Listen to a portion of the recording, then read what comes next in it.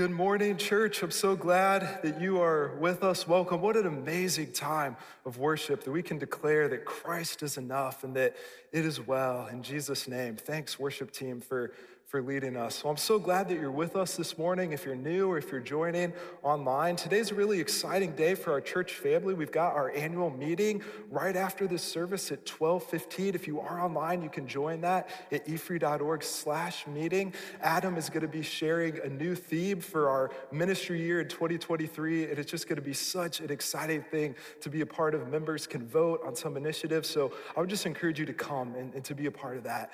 As part of that meeting, Kevin is also going to be doing a finance update, and we are so thankful for how God provided for our church family looking back in 2022, and we just wanted to thank all of you who were a part of that. If God has been moving in your heart to encourage you or lead you to start giving this year, you can find all the information for that at efree.org/give, and I'm just so impressed with our finance team and our stewardship team who makes that so helpful to give to just all the amazing things that God is doing here, and God is doing so much that it's exciting at our church. So it's a privilege for us to be able to give towards that. Well, today we're going to be at Acts 9, verses 19 through 32. This is an awesome passage, and I'm excited to dive into it together. You could open your Bibles and turn there now, or pull it up on the YouVersion Bible app if you would like. If you were with us last week, we saw Paul's amazing conversion on the road to Damascus, and Adam talked about how you're never too far from God to be a part of his family. If you missed that message, I'd encourage you to go back and watch it, because it was really a good one. Today, we're going to continue where that story leaves off and see what comes next in Paul's life. But I want to set up where we're going. Today's message is going to be titled, God's Power for His People. And specifically, I want us to think for a second about power, not political power or personal power, though those things are part of our culture. I want us to think about electric power, battery power. Think about how dependent we are simply on battery power every single day of our lives. How many of you have had the following experience happen? It's freezing cold, it's a winter morning, you go out to your car, if you're anything like me, you're running late already, and you turn the ignition and your battery's dead. Anybody had that before? Oh man, it's a frustrating experience. And when that happens, it doesn't matter if you drive a Chevy Corvette or an old clunker. If your battery is dead, then you are stuck and you aren't going anywhere because you don't have power. Or think for a minute about our computers. You know, we're doing a lot more work from home these days, and so maybe it's the morning, you've got an online meeting that you need to jump on and join, so you clear your desk off, you get your coffee, you open up your computer, but you realize you left your charger at work and the battery's dead. Anybody had that happen? Then you kind of have to pull out your phone and do the join of shame on your phone. You know, everyone knows in the meeting, they can tell that you left your computer, forgot your battery's dead. I've definitely had that happen before. Our last example, think about the toys that we buy for our kids. You know, a lot of times we'll get something new for our son or our daughter, and then we'll be setting it up and reading the instructions, and you come to those 3 words that are just the bane of every parent's existence come Christmas or birthdays: batteries not included. Why is that still a thing? Why do they never include the batteries? And if you're like me, you'll rummage around in your battery door and you'll probably be 1 battery short. And so again, if you don't have power, you're stuck, or you're headed to Walgreens to get some more batteries. Now, these are areas that, while inconvenient, they don't really matter all that much. But when we think about the areas of our lives that matter the most to us, like our goals and our dreams, our relationships with our family and our friends, our connection to God or our lack of connection to Him, this issue of power is a really big deal, because it's what enables us to transform and to grow and to change. And so think about where you're at right now. Maybe you had an ambitious list of goals for 2023, but now that we're 1 month into the year in February, it feels like you don't have any strength to follow through and accomplish your dreams. Maybe you're in maybe there's a difficult relationship in your family, and you've promised yourself you're going to try to do a better job loving that person, but it feels like you just don't have the power to do it. Maybe you're struggling to stay consistent with God. Maybe that temptation that you're fighting feels too powerful. Maybe God has given you a difficult ministry assignment in the church or at your job or in your family as a young parent, and you just feel exhausted. I think all of us have been there, worn out, depleted, just out of power. And the good news is that our passage this morning is going to speak to that challenge. There's good news here for those of us who are weary. It's that our God gives power to his people. And in this passage, we're going to see three ways, three angles that God gives us his power from. We're going to see God's power to transform us, God's power to protect us, and God's power to guide us. So that's where we're headed this morning. Let's pray together. We'll dive into this passage. Almighty God, I pray that you would strengthen us today as we come to your word. You're the everlasting God, the creator of the heavens and earth. All power and authority belong to you, God. And we're often tired, Lord. We're prone to wonder. We're stuck in sinful patterns. And so we need your power and your strength. Would you give us that strength to transform us, God? Guide us into your truth. Open hearts and minds, mine as well, God, so that we can experience your power at work within us. We pray this in Jesus' name. Amen. Let's start in Acts 9, verse 19. We're going to pick the story back up with Saul. I'll try to refer to him as Saul, as this passage does throughout here, this section. It's not actually until Acts 13 where he starts to become known more as Paul. But just in case there's any confusion, Saul and Paul throughout this message will refer to the same person. Okay, let's dive in. Verse 19. It says, Saul stayed with the believers in Damascus for a few days, and immediately he began preaching about Jesus in the synagogue, saying, he is indeed the Son of God. All who heard him were amazed. Isn't this the same man who caused such devastation among Jesus' followers in Jerusalem, they asked? And didn't he come here to arrest them and take them in chains to the leading priest? Saul's preaching became more and more powerful, and the Jews in Damascus couldn't refute his proofs that Jesus was indeed the Son of God, was indeed the Messiah, rather. This is such an incredible transformation that we see in Paul. A few days back, he's going to Damascus to persecute the church, and now he's actively preaching God's word to build the church. It's an incredible transformation. The word in verse 22 for amazed means astonished, besides oneself, even thrown out of place. In our words today, we'd probably say that they were stunned speechless, or that they were simply floored. They just couldn't believe what God had done in Saul. And it is amazing. He goes from persecutor to pastor. He goes from a murderer opposed to the gospel to a messenger for the gospel.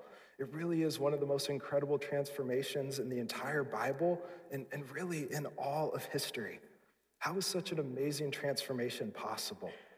In 2 Corinthians 5:17, it says this, anyone who belongs to Christ has become a new person. The old life is gone. A new life has begun. Our God is so powerful, he can literally make us into a new person. There's no transformation that is impossible for him, and no timeline is too fast or too slow for our God to move. Now, when we read this passage, it feels like a very sudden transformation for Saul. But when we look at it a little bit closer, we see that this was also a process that unfolded over some time. As Adam talked about last week, Saul had probably heard the gospel many times from the Christians that he had persecuted. And when we get a little bit of background from Galatians 1, we see that this really was a process for Saul. We also see that in verse 22, where it says, Saul's preaching became more and more powerful. I think that word became is really important, not only for Saul, but for all of us. It's a process. It takes place gradually. In Galatians 1, and I won't put this up on the screen, but Paul talks about how during this season, he didn't go down to Jerusalem to consult the apostles, but he went to Damascus, which corresponds to what we read here. And then it actually says he went away to the desert in Arabia and received direct revelation from Jesus Christ. We don't know exactly what that looked like, but it would be incredible to know during this season, Paul is being taught by Jesus himself in some special way. He says he then returned to Damascus and then went down to Jerusalem, and he gives us kind of a timestamp on this this section of scripture. He says he was in and around Damascus for about 3 years. So what we see here in just a few short verses in Acts actually takes place over the course of time. It was a process for Saul too, and I think that's encouraging. So often in scripture, we read the highlights and the lowlights, and we can compare ourselves to that, but the heroes of the Bible had normal days just like us, days where it felt like not a whole lot was happening, days where God was just growing and developing them in the course of normal time. Look again at verse 22. There's a really important word that I think is really cool. In verse 22, it says his preaching became more and more powerful. And that word for more and more powerful is the Greek word endynamo. That's a really cool word. It kind of sounds like dynamite. It's actually fun to say. So would you say it with me? Endynamo. 1, 2, 3. Endynamo. Isn't that a cool word? With how Luke uses it here and kind of the verb tense, we see that it means that Saul received strength from a source outside of himself. In other words, Paul himself wasn't the source of power for this transformation. What's implied is that this transformation came from God. Paul uses the same word in Philippians 4:13, where he says, I can do everything through Christ who gives me strength, through Christ who endynamos me. That's the idea that God gives us his strength. And how amazing is it that the God of the universe, the creator of the heavens and earth, would give us his mighty power? Look at what it says in Isaiah 40. The Lord is the everlasting God, the creator of all the earth. He never grows weak or weary. He gives power to the weak and strength to the powerless. Those who trust in the Lord will find new strength. Maybe this morning you're at a place where you need that strength from God. Maybe you're longing for transformation or change in your life, and you've been longing for it for a long time, and it just feels like it's impossible. Like maybe you're losing hope. Maybe you've been trying to change in your own strength and your own power instead of relying on the power that's available for you in and through Jesus. No transformation is too powerful, is too difficult for God. He can give you his power. He can work wherever you're at in your story. Sometimes he works suddenly, powerfully, in miraculous ways. There's truly no transformation that's too impossible for God. I came across a story of an incredible transformation as I was working on this sermon. In the book Unbroken by Laura Hildebrand, she tells the story of Luis Zamperini. It also became a movie a few years ago, but the book is incredible because it goes into so much more detail about what happened. Zamperini was a troubled youth. He then became an amazing runner. He actually set the college world record at the time for the fastest mile ever at 4 minutes, 8 seconds. It's an incredible speed, especially for back in the 1930s. He then went on to run in the Berlin Olympics in 1936. He joined the military in World War II, and his plane actually crashed in the Pacific Ocean, and he was stranded on a raft for an incredible 47 days. That part of the book alone is fascinating and worth the read, but what happens next is even more interesting. He's taken, captured tragically by a Japanese ship, and then moved to a Japanese prisoner of war camp. He's starved, he's beaten. At the end of the war, he's rescued. He returns back to the United States, but incredibly, the darkest and most difficult part of his journey is actually still ahead. As he goes through all the trauma and he begins to process that, he plunges into this horrible black hole of depression and revenge and rage and alcoholism, and his life is just falling apart. But from that place of desperation, God brings about this amazing transformation. He leads Louis to attend a Billy Graham crusade. He hears the gospel. He feels like God is speaking to him personally. He believes the gospel. He receives Jesus' forgiveness for his sins. And the author, Laura Hildebrand, describes what happened later that night. This is just an incredible moment in Louis' life. It says, Louis went straight to his cache of liquor. It was the time of night when the need for a drink usually took hold of him. But for the first time in years, Louis had no desire to drink. He carried the bottles to the kitchen sink, opened them, and poured their contents into the drain. Then he hurried through the apartment, gathering packs of cigarettes, a secret stash of magazines, everything that was part of his ruined years. He heaved it all down the trash chute. In the morning, he woke feeling cleansed. He was no longer a worthless, broken, forsaken man. In a single silent moment, his rage, his fear, his humiliation, and helplessness had fallen away. That morning, he believed he was a new creation. I don't know if Laura Hildebrand is a Christian, but I love how she describes that transformation. In a silent, sudden moment, he became a new creation. That's what our God can do. He can work so powerfully in moments in our stories. And your story may not be quite as dramatic. I know mine certainly doesn't feel that way. Most of us aren't lost at sea for 47 days or taken prisoners of war. But I do know that all of us are fighting a battle of transformation in our own stories. And for those of us who have trusted in Jesus, God is at work in those stories. He's changing us to become more like him. Sometimes God works really suddenly in the power of a moment. Sometimes he works really gradually. The change comes through God's strength and in his timing. Sometimes God, in his wisdom, chooses to work over the course of months or years or even decades. And it often involves a struggle, many challenges, and some setbacks. This isn't a sign that God has abandoned us. Rather, if we feel this struggle deeply in our hearts, it's likely a sign that God is at work in us. I love how the following author puts it in this quote. He says, sanctification, which is the process of change that God does in us after we become believers, does not prevent a man having a great deal of inward spiritual conflict. By conflict, I mean a struggle within the heart between the old nature and the new. A deep sense of that struggle, a vast amount of mental discomfort from it, are no proof that a man is not sanctified. Rather, I believe they are healthy symptoms of our condition and prove that we are not dead, but alive.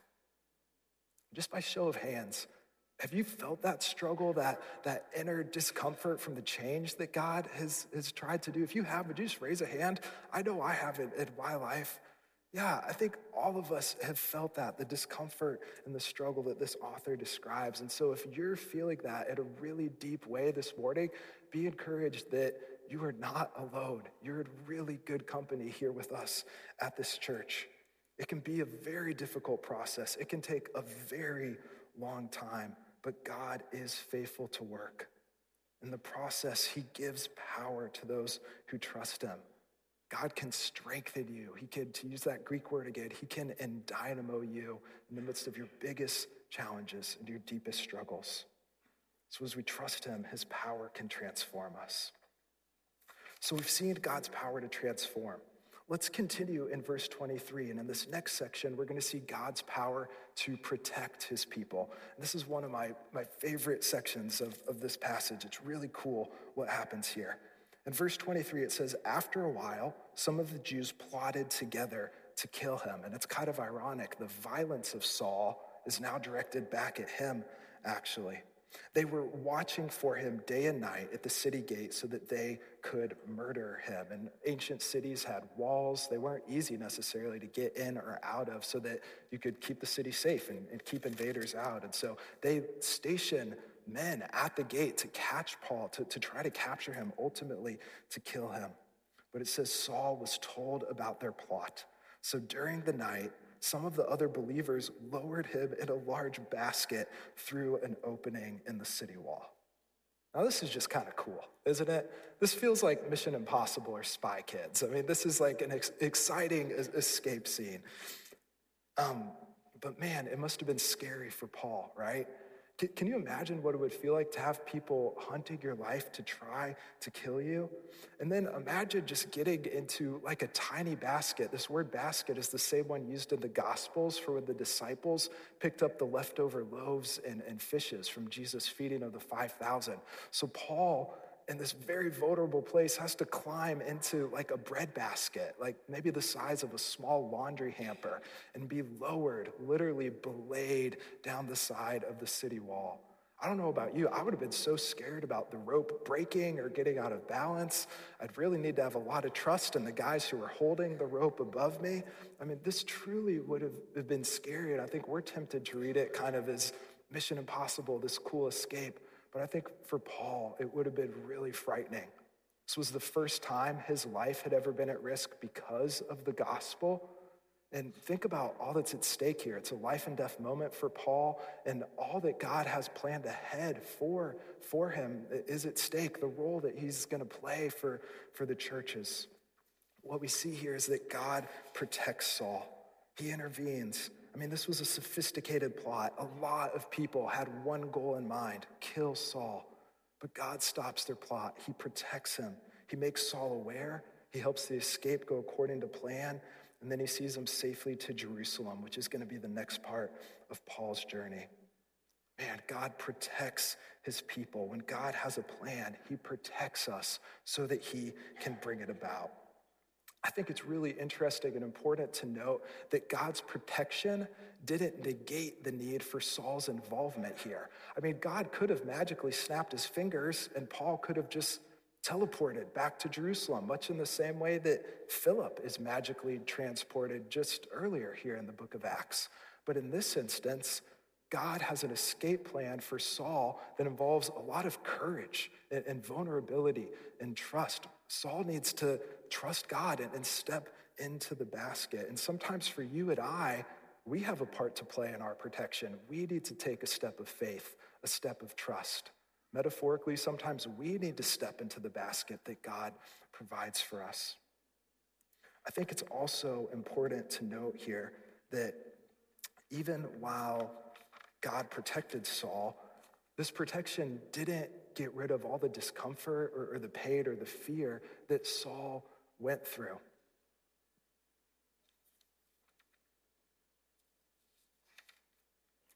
Eventually, according to church tradition, Saul did die as a martyr for his faith. And so God protects us for his plan. And sometimes this plan involves suffering. He doesn't remove everything that's difficult, but he does give us his strength and his protection in the midst of it. The other day at our staff meeting on Thursday afternoons once a month, we gather as a staff, and we had this amazing time where a guest speaker came and encouraged our staff and actually started our gathering together by having the staff share stories of how God had transformed us during the pandemic. And it was a really incredible and sweet time. Staff member after staff member shared stories of how God had worked in that season. There were stories of loss, stories of unexpected challenges and transition, stories of just incredible pain. But what really stood out to me was how often God took something that seemed so negative in those stories and then used that very thing and turned it so that it provided the protection or the answer or the blessing that was needed. After one especially moving story that involved the loss of a family member, one of our staff shared about how even in that loss, God had just provided and protected in a beautiful way. And our speaker said something that I thought was really profound. He said, man, when something challenging happens and you see God's blessing and protection in it, that's when you know you trust God as your Father. Isn't that a really thoughtful point? When something difficult happens and you see God's protection in it, that's when you know that you trust him as your Father. I think in our challenges, God is cultivating that same trust that he was cultivating here in Saul. He wants us to trust him, to know his great care for us as our Heavenly Father. And God can build that and create that and cultivate that in our hearts as we go through difficult times and we experience his protection. So we've seen God's power to transform, God's power to protect. Let's continue on, and we'll see our final point here in verse 26 through 31. This is God's power to guide his people. In verse 26, it says, when Saul arrived in Jerusalem, he tried to meet with the believers, but they were all afraid of him. And of course, we can't blame the believers. Saul was still known as the great persecutor of the church, the one who had probably thrown in jail and murdered some of their friends and fellow believers. So it's no surprise that they don't want to welcome him in. It says they did not believe he had truly become a believer. But then Barnabas brought him to the apostles and told them how Saul had seen the Lord on the way to Damascus and how the Lord had spoken to Saul. He also told them that Saul had preached boldly in the name of Jesus in Damascus. So then Paul stayed with the apostles and went all around Jerusalem with them, preaching boldly in the name of the Lord. I love how God guides Barnabas here, and I love how God uses Barnabas to guide the church. This is the second time that we've seen Barnabas in the book of Acts. We were introduced to him back in chapter 4. It says there his name means son of encouragement. So Barnabas was someone who was constantly looking to encourage others in their faith. We also saw in Acts 4 that Barnabas had sold a field and brought the money to the apostles. So we know that he was a leader of the church who led by his example. And this gave him lots of credibility. What Barnabas does here is he takes his credibility and he kind of lends it to Saul. He says, hey, I trust this guy, and you should too. And what a risky move this must have been for Barnabas. I mean, Saul was still hated by all the Christians. Barnabas basically puts his arm around him and says, you could trust this guy. I trust him. I kind of wish we had more info here about how Paul and Barnabas met, how God showed Barnabas that Paul could be trusted. We don't know exactly how the story all unfolds, but what we do know is that this friendship and connection leads to a really amazing ministry partnership that continues. It has a huge impact in the life of the first century church. Paul and Barnabas go on to do so much ministry together. They share the gospel with the churches. They proclaim the gospel to many, many people. And so God guides Barnabas to Saul for this special connection. And I think sometimes God does that in our lives. Sometimes he brings a friend or a coworker or just a special person who's going to be a partner in ministry with us for a season. Maybe God has brought someone like that into your life. And if that's so, thank God for that friendship and really value it. Stay committed to it. God can work so powerfully through those kind of connections. I also love how God guides the believers to a wise course of action here. Look what happens in verse 29. It says, he, Saul, debated with some Greek-speaking Jews, but they tried to murder him. This is going to become a really frequent pattern for Saul. When the believers heard about this, they took him down to Caesarea and sent him away to Tarsus, his hometown. I think this is such an interesting decision from the believers. They could have dug their heels in and said, hey, even though there's people trying to kill Saul, we're going to stand strong. We're going to support Saul and stand with him and kind of bring on this persecution. They knew that God could protect them, but I think they must have sensed that God was leading them in a different direction in this instance. The church had just been through this great season of persecution where all the believers in Jerusalem were scattered. And so God leads them to a different plan. They sent Saul to Tarsus, which was his hometown, well over 500 miles away from Jerusalem. In some ways, Saul kind of gets taken out of the spotlight for a season as the book of Acts focuses on other characters, and Tarsus would have been a great place for Saul to go. It was relatively safe from any danger. There's a mountain range above Tarsus and the Mediterranean Sea below it. It was also a very Greek city, and so it would have been an incredible place for Saul to interact with university students and the current philosophy of the day to prepare him for his mission that was coming up to take the gospel to the Gentiles. So this was a wise decision for Saul, and it was also a wise decision for the church. Look at the result of it in verse 31. It says, the church then had peace throughout Judea, Galilee, and Samaria. And it became stronger as the believers lived in the fear of the Lord. And with the encouragement of the Holy Spirit, it also grew in numbers. Man, what a sweet season of peace this must have been for the church. Their primary persecutor was out of the picture. God had transformed and changed him. And so it now had the freedom to grow. This must have been so encouraging after a really difficult season. Sometimes God brings a fresh season of revitalization and growth and peace after a difficult one. And he's the one who provides this. It says, with the encouragement of the Holy Spirit, the church grew. The church was strengthened because God is the one who strengthens it. Maybe for you, you're facing a difficult decision right now and you need God's guidance. You could always trust God to provide his direction and his leading. Seek his will in prayer and in the Bible. And I think here especially we see the wisdom of making decisions together with other believers, as we process our decisions and talk with them about them, God often makes clear how he's leading. No matter how difficult your decision, God has the power to guide you.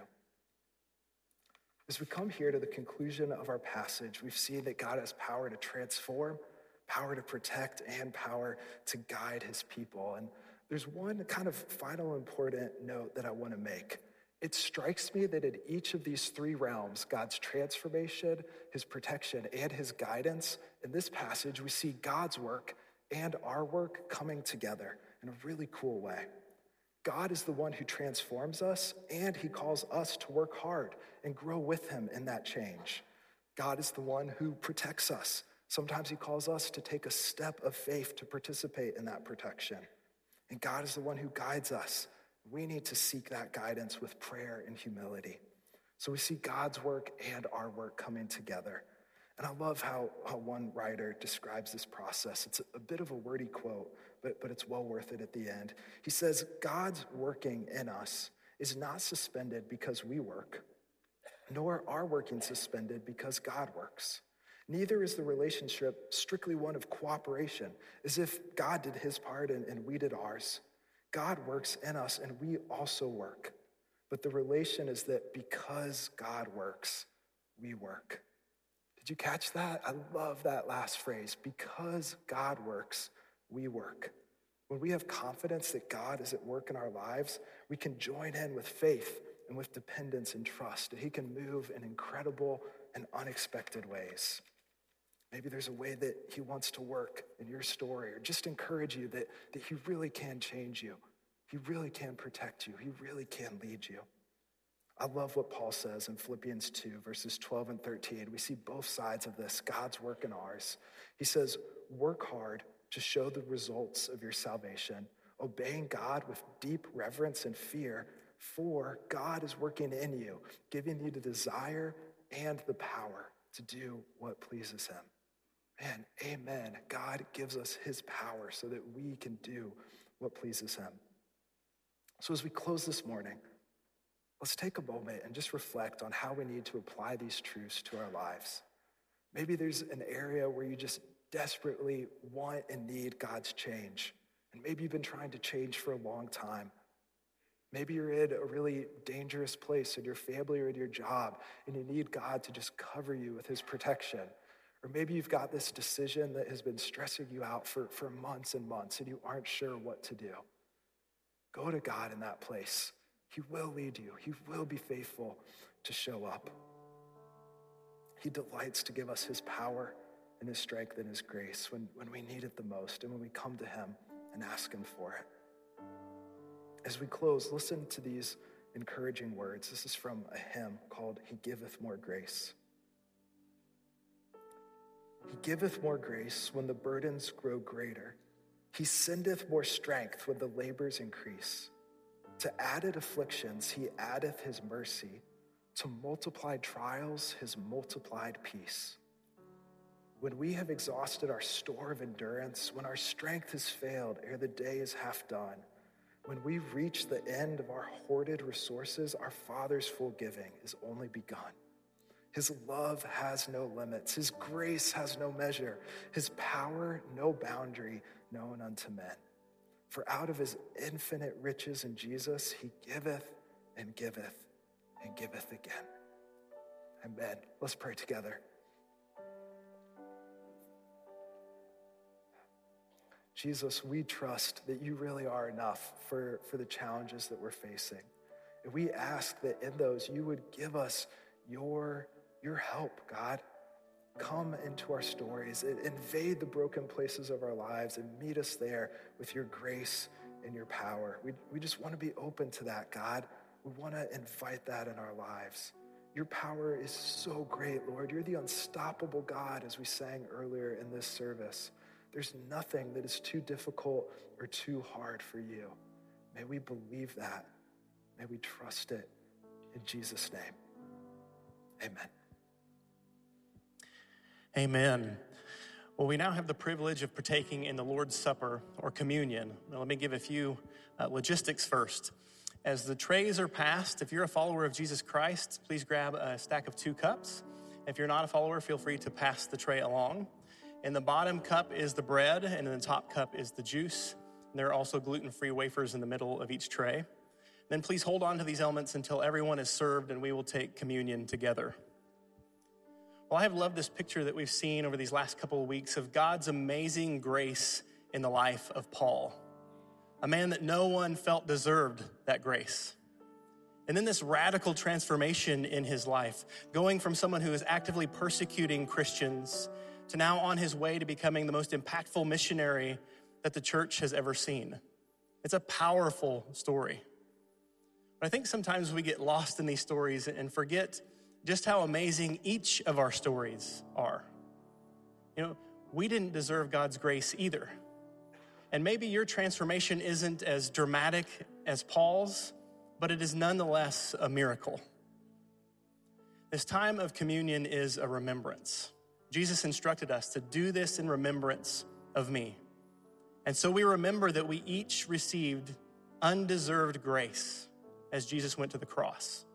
As his body was broken and his blood was shed, he gave up his perfect life to pay the penalty for my sin. When we believe that, when we trust in Jesus as our Savior, we are justified. Our sins are totally forgiven.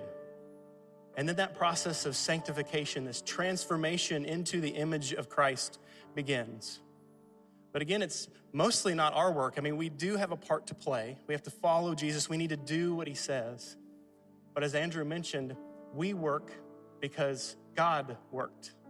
Much of the transformation happens by his power, through his Son, through his word, through his Spirit. And so this morning, during this time, I encourage you to just think back over your story. Think back to when you were first saved. How did Jesus meet you in that moment? And think about how Jesus continues to work in your life through power to transform you. And as we remember Jesus, let's thank God for his amazing grace, for sending Jesus to save us, and for that power that he continues to work in and through us to transform us. And let's recommit to partnering with him in that process. Let's take a moment to remember now.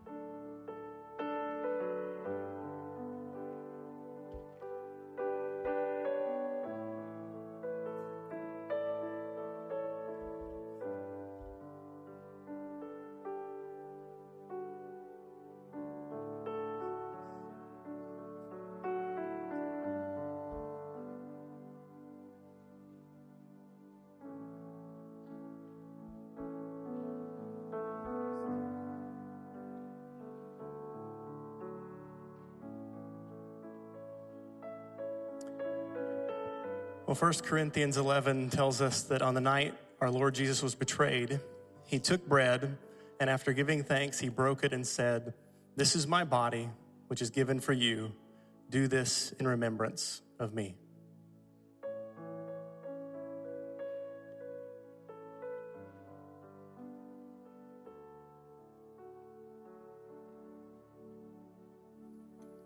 And in the same way, after supper, he took the cup and said, "This cup is the covenant in mine, is the new covenant in my blood.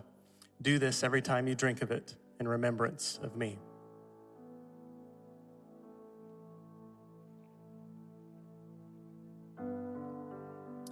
Let's pray.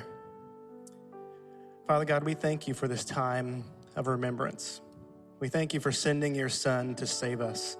The amazing grace that you showed to Paul, that you showed to each one of us, even though we didn't deserve it.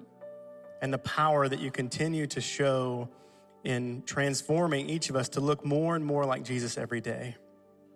Lord, I pray that you would help us to partner with your Spirit, that you would help us to do our part in that transformation process, that we would recommit this morning to working that out with you the coming week and the coming weeks ahead. Lord God, we thank you and praise you in Jesus' name. Amen.